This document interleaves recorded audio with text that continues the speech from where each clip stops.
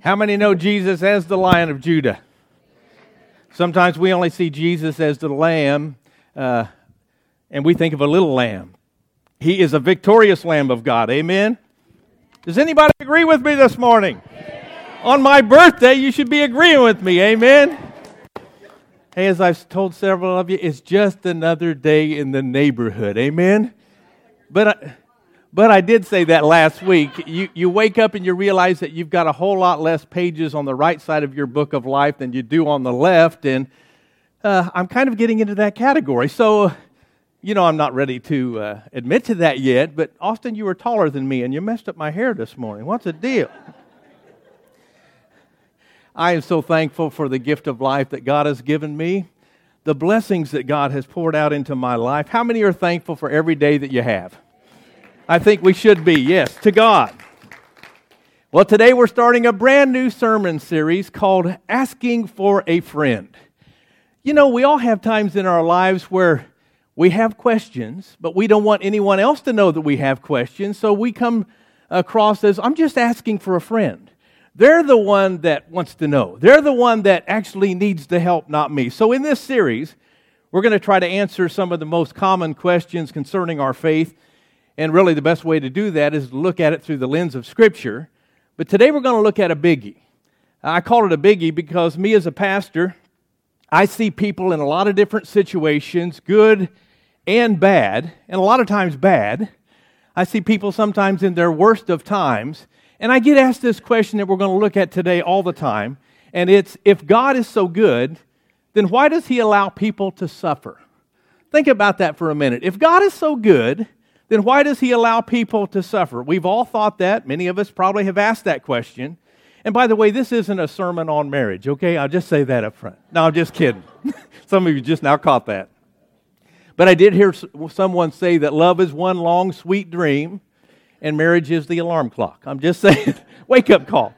Again, I'm joking. Husbands, stop looking at your wives. Wives, stop poking your husbands in the ribs. I'm just seeing if you're paying attention. Most of you are doing a pretty good job.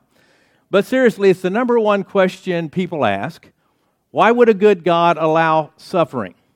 I get it, because I've asked that same question myself before, so that's why today we're going to pay particular attention to that question.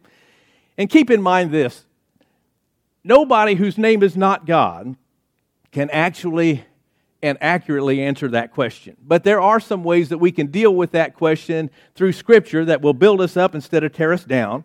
And I'm going to do my best in the next 20 to 25 minutes to answer as much as I can concerning this question, is why does a good God allow bad things to happen? But if I had all week, I couldn't do it justice. If I had all week, I couldn't do it totally, because I don't have all the answers. I know most of you think that, but I don't. I don't have all the answers, and I don't even pretend to have all the answers. But I would guess that we can all look back over our lives and see times when things didn't work out like we planned. Anybody ever realized that yet? That things sometimes just don't work out like we plan? Because the big part is nobody plans on tragedy. How many realize that tragedy just shows up? Out of the blue, it happens. No warning. For instance, you might have planned on the wedding. Maybe you put a lot of time in the wedding. You didn't plan on the divorce. Nobody does. I've never performed a wedding for a couple that they say, well, I think we're going to love each other passionately for about 4 years, and then we're going to hate each other's guts. And then we're going to turn around and have an ugly divorce and an ugly child custody battle. Nobody plans on that, but unfortunately, that has happened. Maybe you planned on having children. You didn't plan on the miscarriage, but it happened. You planned on spending the rest of your life with your spouse. You didn't plan on their death. And you never planned on attending your own child or your own grandchild's funeral. I'm only saying these things, and that's just the tip of the iceberg. There are a lot of tragedies in this world. So the big question is, what do we do when bad things happen to good people? When life doesn't go according to plan? Here's one thing that I know about every one of us, no matter who we are, how spiritual we are, no matter who we are, what we're dealing with. Here's what I know. Every one of us has asked that question when certain things have happened. Why? And to be more specific, we ask, why God? Why, God, did you allow this to happen? And the truth is, whenever you're at the point of asking those kind of questions, it's always going to be with a whole lot of pain in your heart when you're down to asking that kind of question. And I get it, because like a whole bunch of you, and probably most of us in this room, we've all asked that questions ourselves. Why, God, did you allow that to happen? You know, like when I hear about a case of child abuse, or when I hear about a drunk driver wiping out an entire innocent family. And the question I get from a lot of church people and non-church people is, if God is so good, then why did He allow that to happen? If He's so good, why did He allow that tragedy to happen? Do you realize the truth is there are some things in this life we're never going to understand until we get to heaven? And I'll go further than that and say there are some things that we're never ever going to understand, even when we get to heaven. The Bible actually says the secret things belong to the Lord. So what I'm trying to say is the truth is it's impossible for us to understand God in His entirety. It's impossible for us to understand what God does and doesn't do, because only God knows the whys and the wherefores of everyday life that we live. And who are we to think that us as finite beings can understand this infinite, amazing God that's bigger than life, bigger than the universe? With our little minds, we can't even grasp God's limitless perspective. But I think God puts it in perspective in Isaiah 55, verse 8. Listen to what it says. For my thoughts are not your thoughts, neither are your ways my ways, declares the Lord.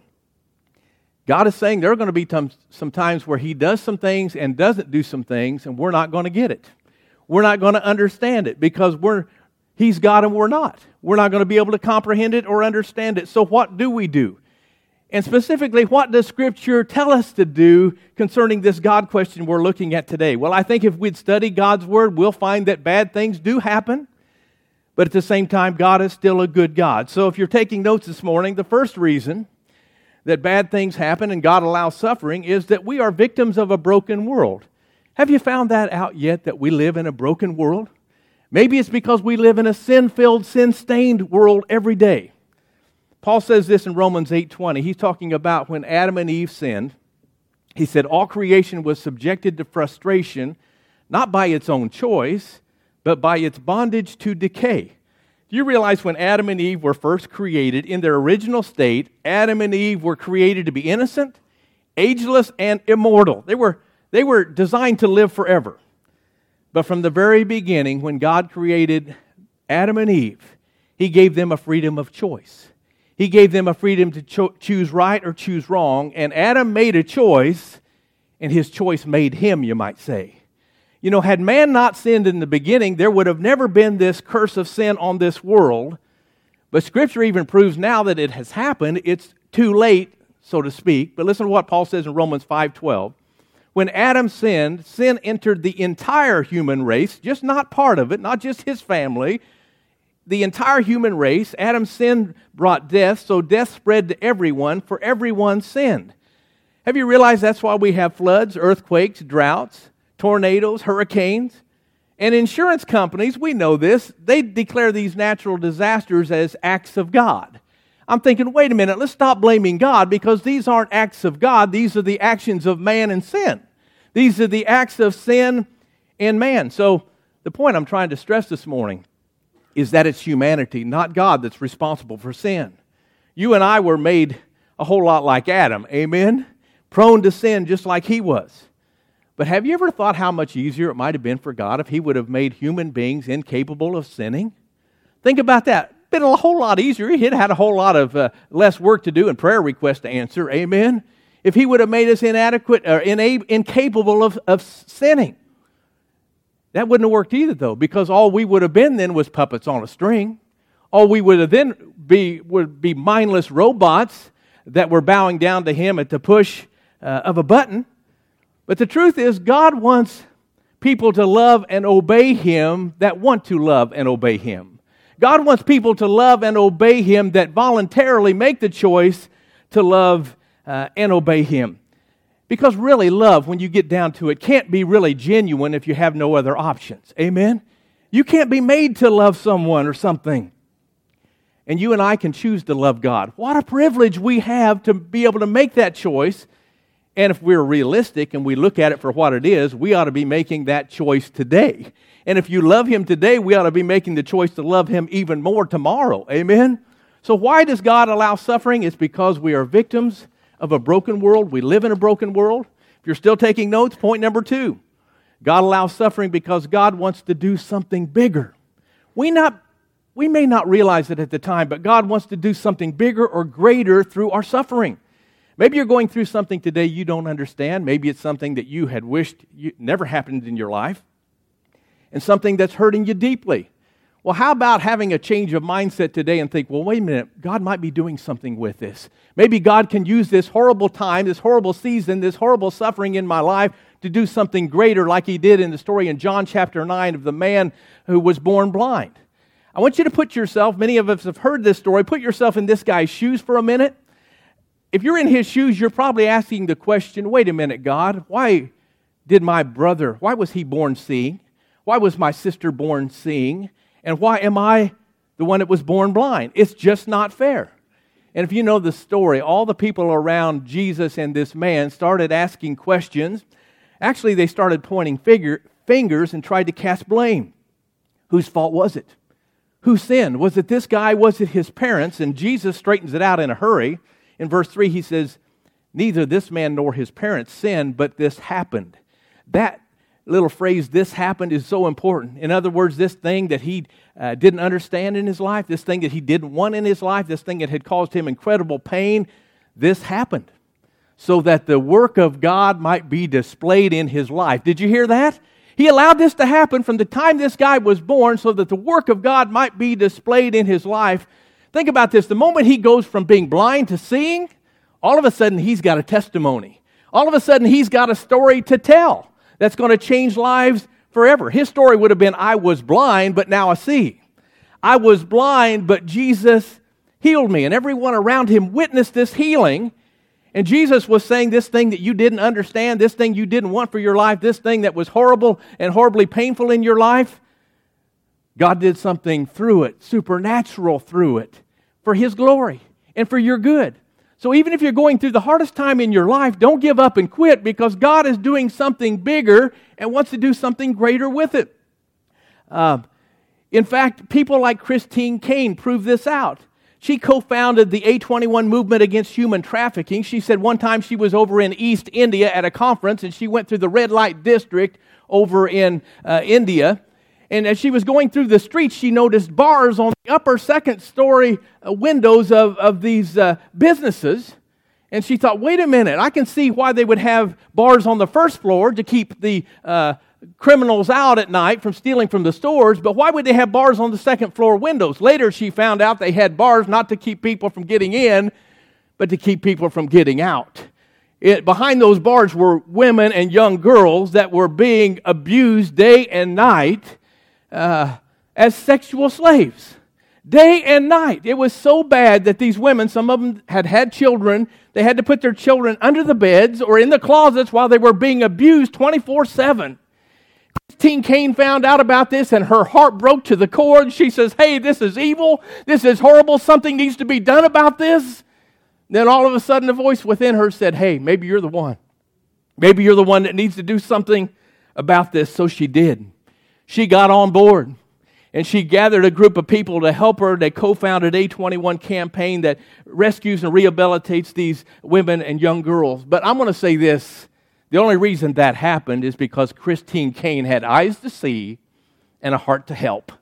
She had eyes to see and a heart to help. She could have forgot about that and gone on down the street, but she didn't. And she did something about it. Let me tell you, I believe when God shows us and reveals an injustice to us and He puts a burden on your heart, we ought to be doing something about it. Amen? Don't just let it slip by, but put it deep in your heart and do something about it.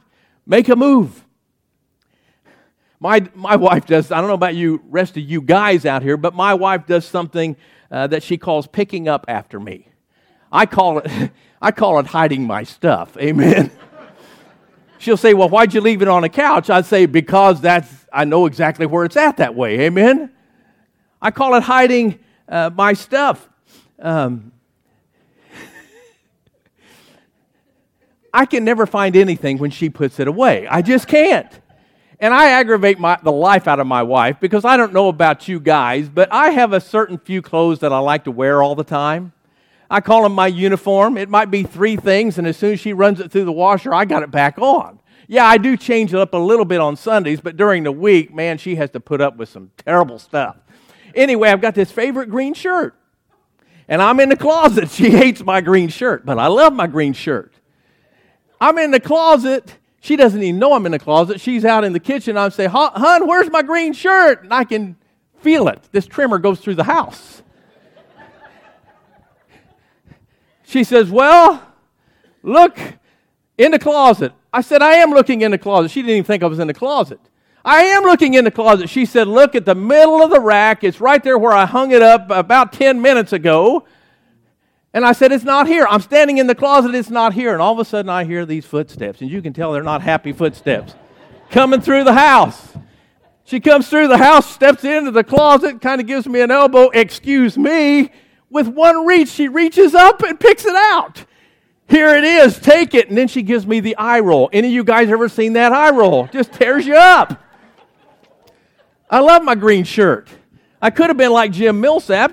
Marlene didn't like his shirt he was wearing all the time, so he went out and bought 5 of them just like it. Amen? My whole point to saying all that was to say, even though I didn't see it, didn't mean it wasn't in there. Although Cheryl, I think, hid it from me. Amen? Just because I couldn't see it or find it, didn't mean it wasn't in there. And my point to saying that is sometimes through our struggles and through our suffering, and we don't understand what's going on, and we're looking for a reason and trying to find it, don't give up. Because I believe with all of my heart there is a reason for it, and I believe that reason could be that God is working out something so much bigger than He could do any other way. So much bigger that we don't even realize. So God can use our suffering to do something greater. Point number 3, suffering can be used to prepare us. Some of you might have grown up in places and under teachings where they taught if something's going bad in your life, then it's because you've been bad. Or it's because you've done wrong, because you've sinned. And God was just punishing you. Well, if that's the case, what about Shadrach, Meshach, and Abednego? Anybody remember them? Why did they wind up in the fiery furnace? Because they were doing exactly what God had told them to do. Sometimes we're going to experience tragedy. Sometimes we're going to experience bad things in our life because we are doing exactly what God has told us. So, by you going through that doesn't mean that God is punishing you. I'll say God is preparing you. He's not punishing you. He's preparing you for something bigger, something greater. A lot of people say, well, if God is so good, then why am I going through so much pain? Well, I'll just say sometimes God uses pain to pull something out of you that if you didn't get out of you would kill you. It's kind of like, I don't know if you've ever had your appendix rupture. I haven't, but I hear that's very painful.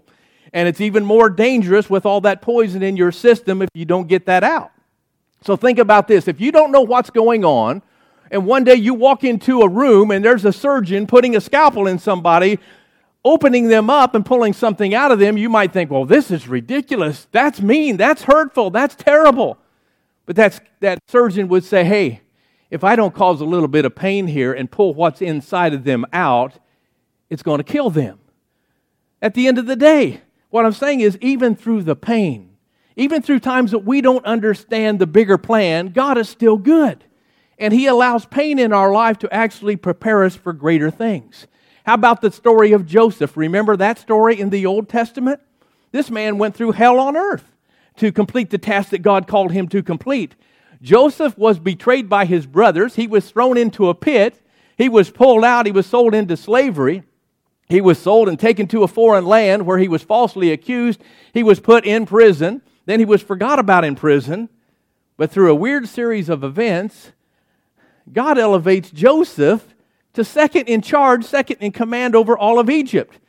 So think about this. Think about his story. All those years of hurting, all those years of being falsely accused, thrown in prison, forgotten about in prison, was there for a reason. So that one day, God could do something bigger and save a whole lot of lives through what Joseph was going through. And when Joseph was finally reunited with his brothers, it amazes me the character he shows, the patience, even the kindness, because I would imagine if our brothers had done that to us, we wouldn't have spoken like Joseph has spoken. I'd probably have to bleep out most of it this morning. Amen. But listen to this, what he says, Genesis 50, verse 19, don't be afraid. He's telling this to his brothers. He says, am I in the place of God? In other words, he's saying, am I God? Which he's not. You intended it to harm me, but God intended it for good to accomplish what is now being done, the saving of many lives. So why did God allow that in the first place? Just like Joseph said, for the saving of many people, for the saving of many lives. I also think of the story of David. Remember when I believe God was preparing him to go out and face this giant Goliath? And when he finally goes to King Saul and says, hey, I'll go out and fight this mountain of a man that none of the rest of your soldiers will, listen to what conversation he has with Saul in 1 Samuel chapter 17, verse 34. He starts out saying, your servant, he's talking about himself, David, has been keeping his father's sheep. Well, that was his day job, okay? He's a 17-year-old shepherd boy that if he was on Facebook, he'd probably post, I'm just hanging with the sheep, amen? But he goes on and he says this, he says, when a lion or a bear came and carried off a sheep from the flock. Let me stop here because for a 17-year-old boy that's tending his father's sheep, to have a lion and a bear come and take some of the sheep, that's a tragedy. But think about the options David had. He could have gotten angry with God, said, why God? He could have cried out and got angry and said, God, why'd you allow this to happen? Why'd you allow this to happen to me? I'm not a good shepherd. Dad won't think I'm a good shepherd. David could have cried and complained and allowed his tragedy to define him. Do you realize that?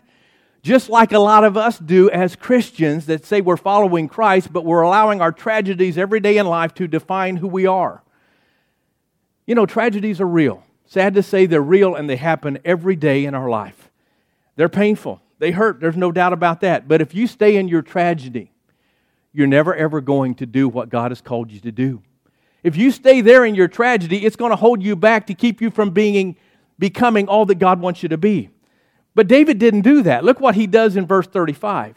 He said, I went after it. I struck it and rescued the sheep from its mouth. When it turned on me, think about what the lion might be thinking. I've just been backhanded by this 17-year-old punk, this 17-year-old shepherd boy. I'm not happy about it. I went after it, struck it, and rescued the sheep from its mouth. When it turned on me, I seized it by its hair. Can you imagine that? This is a lion. I seized it by its hair, I struck it, and I killed it. So picture this, a 17-year-old shepherd boy looking around, confused, probably upset, probably definitely frightened. All of a sudden he says, wait a minute, that lion ain't going to steal my sheep, and he goes after the lion. And the Bible says he backhands it, gets it by the scruff of the neck, and he kills it. Takes his sheep, and he goes home. I love this about David because he doesn't allow his tragedy to define him. Think about that for a minute. He does not allow that tragedy to define who he is. Yeah, something took his sheep. I'm sure he's saying, I'm not going to just sit here in this sheep pen for the rest of my life and ask God why. He says, I'm going after that lion. I'm going after that tragedy, and I'm going to overcome it. I don't have to be intimidated by it. I don't have to be worried by it. I don't even have to be identified by it because that tragedy is going to become my triumph. When you start thinking along those terms, your tragedies can be triumphs. Your losses can become victories. Amen? Not in your own strength or ability, but David looked at his God and believed and trusted in what only God could do. Doesn't end there. Verse 36. Your servant has killed both the lion and the bear. This uncircumcised Philistine or Goliath will be like one of them because he has defied the armies of the living God.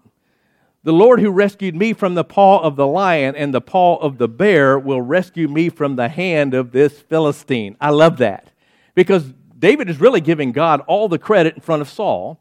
And Saul says to David, go and the Lord will be with you. So what I get, my takeaway from this is actually God was not punishing David by sending the lion and the bear. He was actually preparing him. He was preparing him for a bigger task, for a bigger enemy. He was preparing him for the greatest enemy of that day, Goliath. So God was not punishing David. We might think he's punishing us when we go through hard times and when we have trials and tests, but he wasn't punishing David. He was getting David to believe for greater victories in his life because if he had never got out of that sheep pen, nothing would have happened. If we don't get out of our sheep pens in faith, nothing is going to happen. Nothing is going to be accomplished, and we're never going to win the victory over what God has already given us the victory over. But we have to trust in Him. So when you go through tough times, we ought to stop and remember, wait a minute. God might be using this tough time to prepare me for something bigger, something greater, for a greater victory, and to advance the kingdom of God. So how do you begin to live in victory? I'll say you go from tragedy to triumph today. Don't put it off and say, I'll do it tomorrow, because you won't do it tomorrow. How about making a conscious decision today? I'm going to walk in victory in the strength of my God, whatever you're facing, whatever challenge, whatever trial, whatever addiction, whatever problem, and say, I'm going to trust my God because my God is bigger than the problem I'm facing today. Maybe the hardships you're facing today are just preparing you for greater opportunities. What an awesome way to look at that. If you look at it the other way, you're going to get down, and you're going to get down, and you're going to get down. But when you look at it as God could be doing something great with this. God, I'm going to trust you that you're going to be doing something bigger with this. Point number 4. Another thing about suffering is that bad things don't mean that God's not good.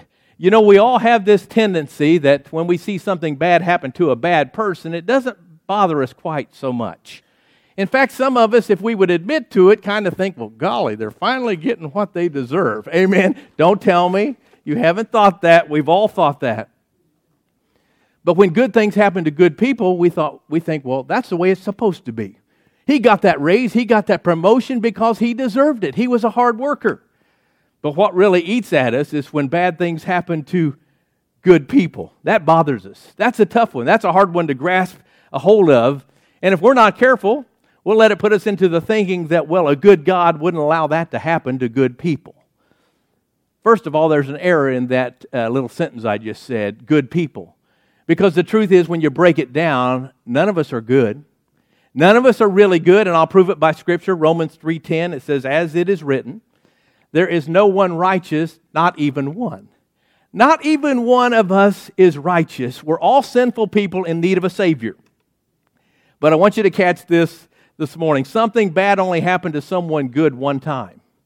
Did you catch that? Something bad only happened to someone good one time, and his name was Jesus.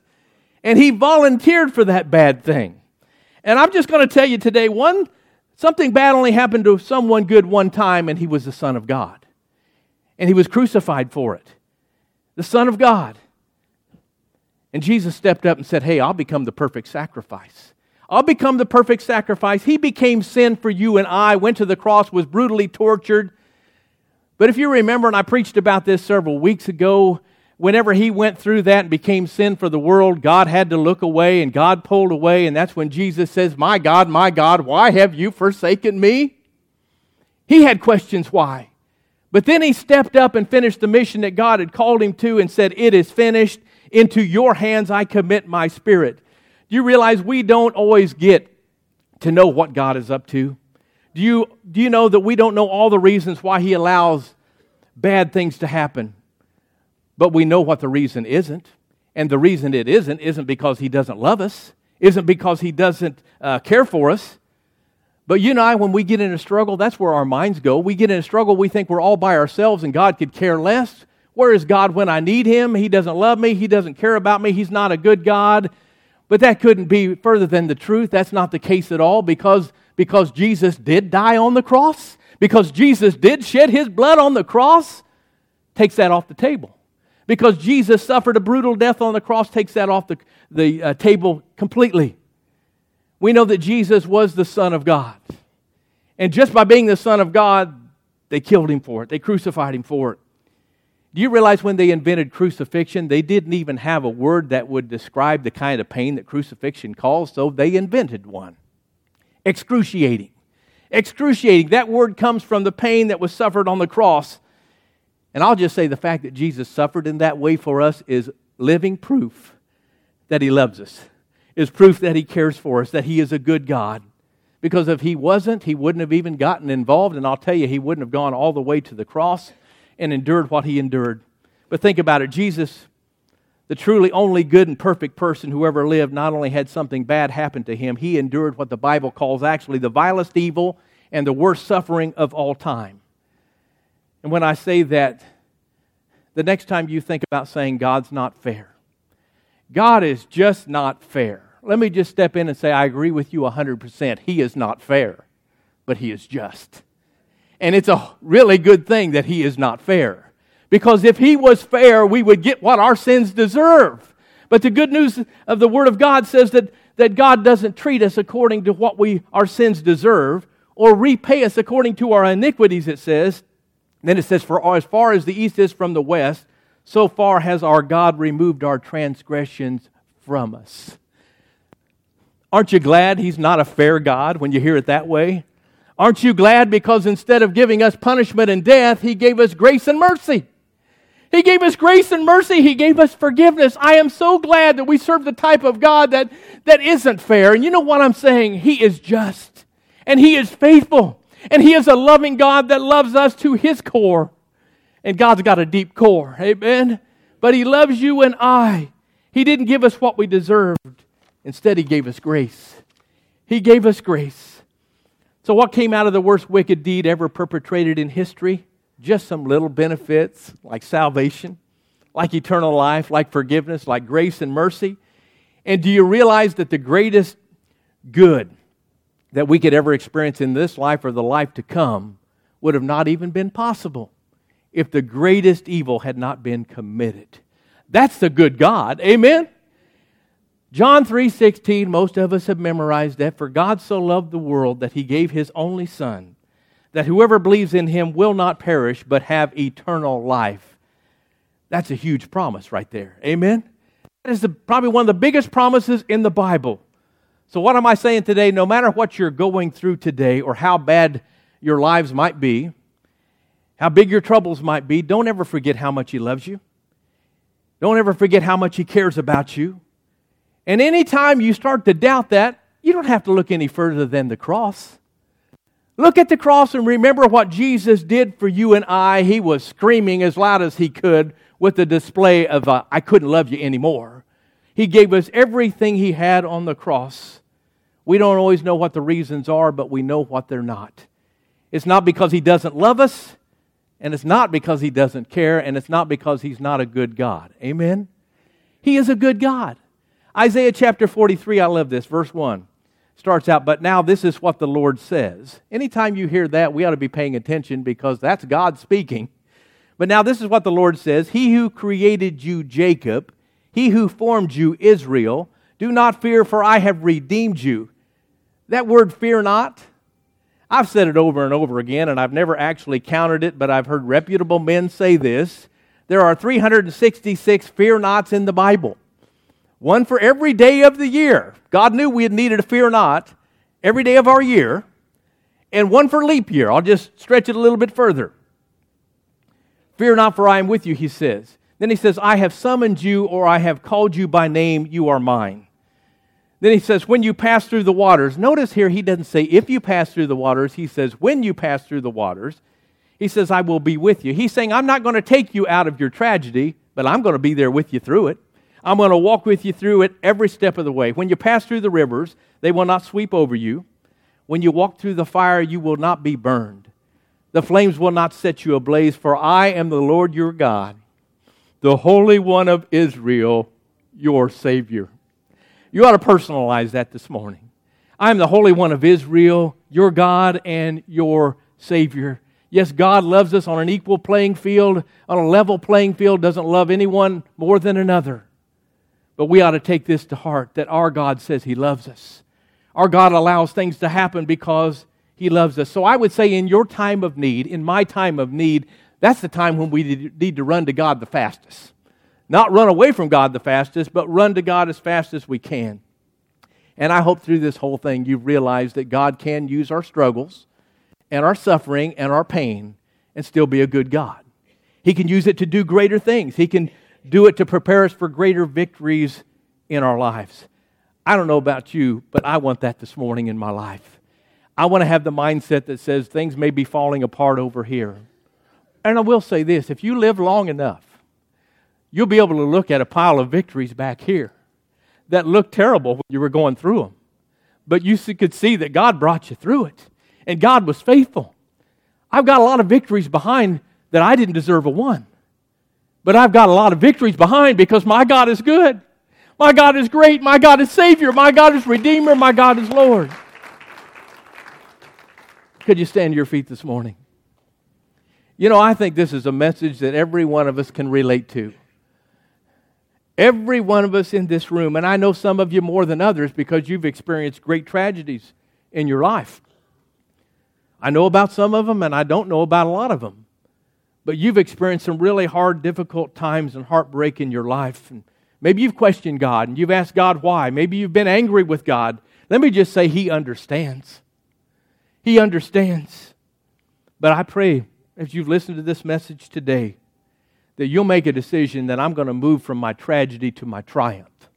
I'm going to start seeing things in the bigger picture according to the power of my God that calls me His child, that His promises belong to.